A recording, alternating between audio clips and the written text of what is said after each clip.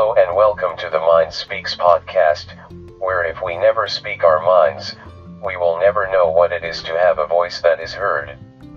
I am Robert D. Birchson, and I would like to speak my mind today from a reading from the Grey Ghost chapbook, My Happy Thoughts. We all need at times something to cheer us up, those happy thoughts that remind us of the good times in our lives. My happy thoughts vary from wishful things, fantasy, and reality. Objects, and people, scenery, and remembering the adventures of my childhood. It is our happy thoughts that drive away the dark times, the sadness, the losses, and the haunts we live with.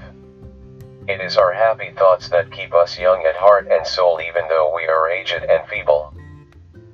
My Happy Thoughts, copyright 1994. Are the clouds in animal shapes dancing in a field of blue grass, changing sizes right before your eyes?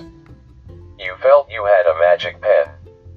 My happy thought is the smell of spring after night's rain, sunshine, warming a sleepy earth, bringing new life. My happy thought is a night of fireflies in a dance, like fallen stars from heaven, an opera of light, a song of nature and peace.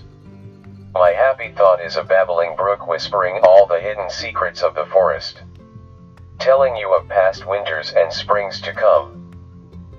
My happy thought is a warm bed of leaves, ablaze with fall colors to blanket the earth. Winter is coming, time for earth to sleep. My happy thought is a feast of my favorite treats, a reminder of how good I have been. My first party, my friends to honor my day of birth. My happy thought is a hollow tree, a place to hide my treasures and memories. A branch to lie in and dreams of summers past. My happy thoughts were my first kiss, love won and lost, innocence betrayed by puberty. A boy becoming a man joined with women. My happy thought was the time I stood alone, and fought for my dignity and won. I found my courage and the bully ran. I was more than just a man. My happy thought was when I took a chance, I asked for her hand. She said yes, and I danced in heaven.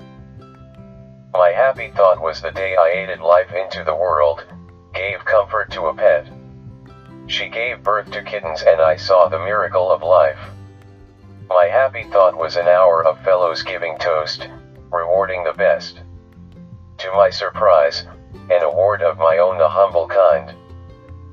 My happy thought is a sister when in my darkest hour, being stern, giving hope, loving always, always near when in need. My happy thought is my mother, a rare jewel, eyes always knowing when I'm in pain. A heart of gold, a soul of wisdom, never far from my love. My happy thought is walking in dreams, dreaming my walk, always reaching for a star. My happy thought is the love of a child I could call my own, just to hear Papa, Papa, arms stretched out wide. This is how much I love you, Papa, and then some more. My saddest thoughts are never having any happy thoughts at all. Never dreaming, finding my arms too short, my vision too long, my legs too weak, always hoping. Never having anyone to call my own. Never to hold, never to lean on, never to say forgive me, I am sorry I have hurt you. I know that with each ray of sun, dark clouds must come. Happy thoughts, or sad ones, life goes on, and on, and on. And when the sun shines again, I see God my Father and Christ my brother, my cherished and most important happy thought of each day I awake. These are the ones that never leave me in the hours of my needs. To lift my thoughts toward heaven and say, thank you for all my happy thoughts, and bless you for the sad ones that remind me that I am a child of God, created by a happy thought. Stay tuned for future podcasts on social and cultural issues, poetry from the Grey Ghost, that concern how we speak, think, and live. You can find my podcasts on Apple Podcasts, Breaker, Google Podcast, Radio Public, Spotify, and you can also find me on medium.com, wordpress.com, Facebook, Twitter, unsplash.com, viewbug.com, photocrowd.com. Just key in the search word Robert D. Virgson. May God bless you, wherever you may be. This has been an electronically read podcast to present the story in as clear and exact words as possible. I am afraid that my diction and words are not as clear and pronounced as I would wish. Also, it's a novel way to produce the podcast exactly as I have written the script, article, or poetry.